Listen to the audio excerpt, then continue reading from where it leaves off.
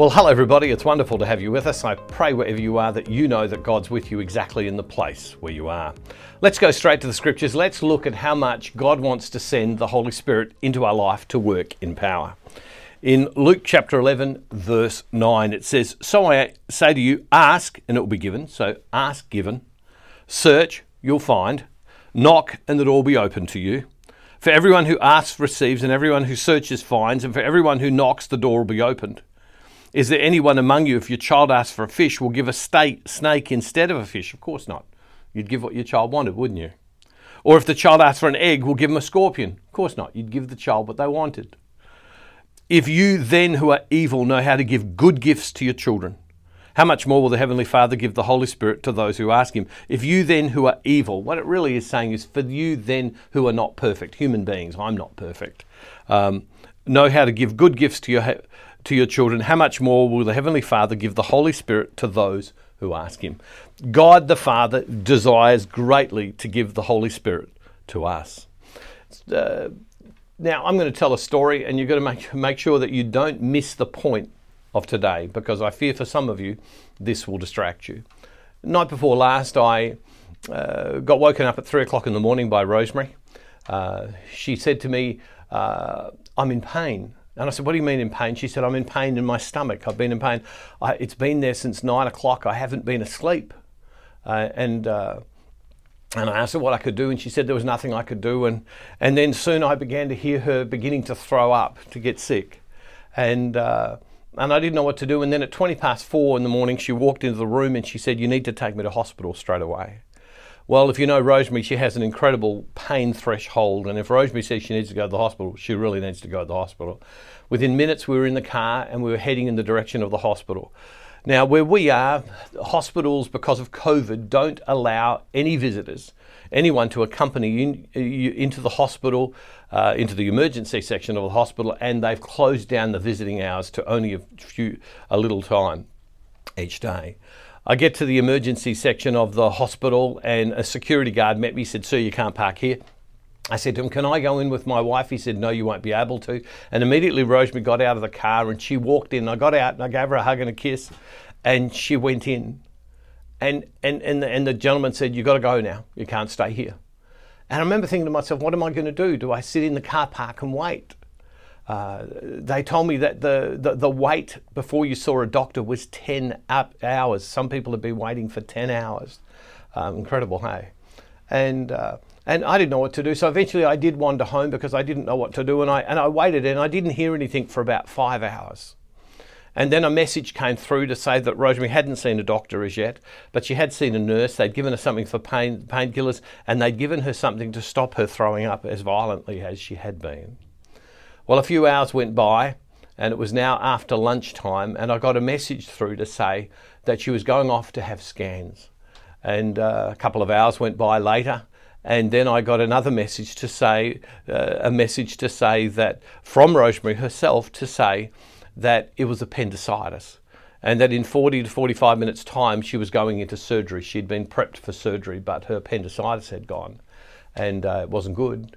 Anyway, the visiting hours at the hospital were between 5 and 7, and they said you will not be allowed into the hospital at any other time because of COVID, whereas before it used to be all day. I turn up there at 5 o'clock and I walk into the room where she had eventually been put, and 2 nurses were in there. And I said to the 2 nurses taking Rosemary's blood pressure, I said to the nurses, how long has she been back since surgery? And they said, oh no, she hasn't been into surgery yet. There's been delays, there's been emergencies, and she's just been bumped down. And they were in the room for just a minute and they walked out, and I just looked at her and I said, how are you doing? And I wouldn't have been in the room for 2 minutes, and they walked back in and said, oh, they're here to take Rosemary off to surgery. And I saw Rosemary for the grand total of 2 minutes.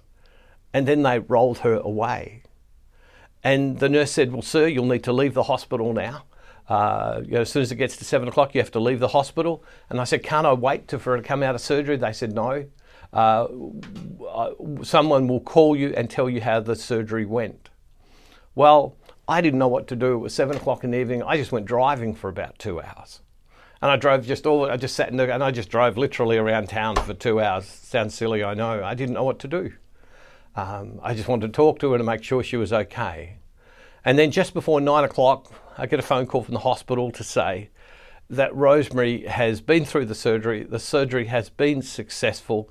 She's back in a room. She's asleep from the anaesthetic, but all has gone well. And that tomorrow, the next day, 10 o'clock in the morning, I can go and visit her, but I will not be allowed in before then. Well, right through the night goes through, there was no messages, nothing at all came through, and all I wanted to do was to go and be with her. All I've wanted to do was go and be with her. All I've wanted to do was go hold her hand and make sure she's okay. And I can't. And as at this moment of recording, it's just before 10 o'clock in the morning. I haven't seen her yet. And everything in me just wants to go and see her right now. And yet it's not possible. But please God, she's all okay. And I'm going to go there as soon as I have done this and talk to you today. Have a look at this in the scriptures. Now don't miss my point for the story. Have a look at this in the scriptures. It says in Luke chapter 11, verse 13, if you then who are evil, if you then who are a human being, frail, know how to give good gifts to your children, and what are good gifts? It's talking about food, the very sustenance of life. How much more will the Heavenly Father give the Holy Spirit to those who ask Him? How much more will the Heavenly Father give the Holy Spirit to those who ask Him? All of us who are parents, we know what it's like when our children come and tell us that they're hungry, we want to feed them. And it's a basic thing within us. If you've ever been around young mums when their children want to be fed, it's their priority, of which it could be. Young dads, it's their priority to get them fed. It's like other things have to come second to it. I invite my children. Rosemary and I occasionally invite our children over, and they will say to us, we can't come. It's dinner time. We're feeding the children, and it's that basic urge to do. But yet, Scripture says, how much more will the Heavenly Father give the Holy Spirit to those who ask Him? Just like right now, everything in me wants to go and see Rosemary. It's just big within me. It's, just to hold her hand, to give her a kiss, to make sure she's okay. God our Father wants to give the Holy Spirit to you even more. The Holy Spirit that gives us power, the Holy Spirit that gives us life, the Holy Spirit that gives us the ability to be what we can't be ourselves, the Holy Spirit who is God, the third person of the Trinity, that God the Father wants us to live in God, not just at a theory level, not just at some mysterious level, but at a real level where we would experience the power of God in our life. The Holy Spirit is what works through us, that guides us and leads us to God. And my point to you today is simply this: don't miss it for the story. Rosemary and I will be okay. Is the desire of God is so deep and so incredible that you would have the Holy Spirit in your life, and that the Holy Spirit would be usable in your life. Not just at some airy-fairy magic thing behind almost, which we don't give the Holy Spirit any credit for or to do, but the Holy Spirit wants to be in our life, work in our life, live in our life, and for us to know God with everything that's within us. The Holy Spirit does that. The Holy Spirit reveals God to us. If you hear anything from me today, the desire of God is for you to know Him and to have the Holy Spirit in power in your life. I pray that you're here today. Don't be distracted by the story. We'll be okay. But what God wants for you. And so today, ask the Holy Spirit into your life more deeply, that you would experience His power, His majesty, His glory, His wonder in your life today, so that you can live a life of power, of impact, of freedom and purpose which God intends for you. Well, in talking about Rosemary, on the 18th of June, Rosemary runs our women's ministry called the Heart Women's Ministry.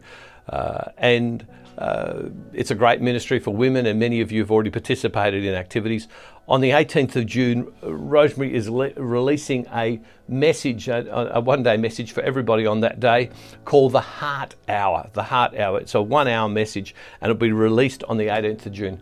I want to encourage you, why don't you go and register at this address to receive it? Men or women can receive this message from Rosemary. I'll say this about Rosemary, and I'm not just saying this because of our circumstance today. Many of you have heard me say this. Rosemary is the holiest person I've ever met.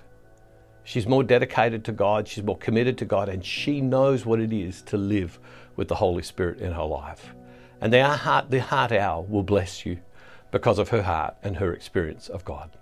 Why don't we pray today? And let's pray for Rosemary. Let's pray for all of us who have needs right now. I'm going to go to the Holy Spirit book, which we've talked about in recent times, and let's pray. In the name of the Father, and of the Son, and of the Holy Spirit, amen. From my head to my heart, across the entirety of my life, may the power and the victory of the cross be upon me and in me today. Holy Spirit, Jesus promised that you would come into each of our lives and come upon the church who are God's people. Holy Spirit, come. Holy Spirit, come to each of us today. Holy Spirit, you are God. You were sent from God our Father and Jesus your Son to me. Fill me more deeply with your presence. You are wanted in my life. You are welcome in my life. You are needed in my life. Holy Spirit, deepen my knowledge and personal relationship with you. You are the power of God alive in me. You are the strength of God within me. You are the enabler of God within me. Holy Spirit, you enable me to hear the voice of God in my heart. Holy Spirit, you enable me to respond to the voice of God in my heart. Holy Spirit, you enable me to act according to the voice of God in my heart. Holy Spirit, you enable me to love in keeping with the voice of God in my heart. Holy Spirit, lead me in truth. Holy Spirit, guide me in wisdom. Holy Spirit, strengthen me in courage. And Father God, we ask, Holy Spirit, come upon us in power and have your will in me. And Father, we make this prayer in the name of Jesus through the power of your Holy Spirit. Amen. God bless you all, everybody. I'm going to see Rosemary now, and I pray that all is good. God bless you. See you tomorrow.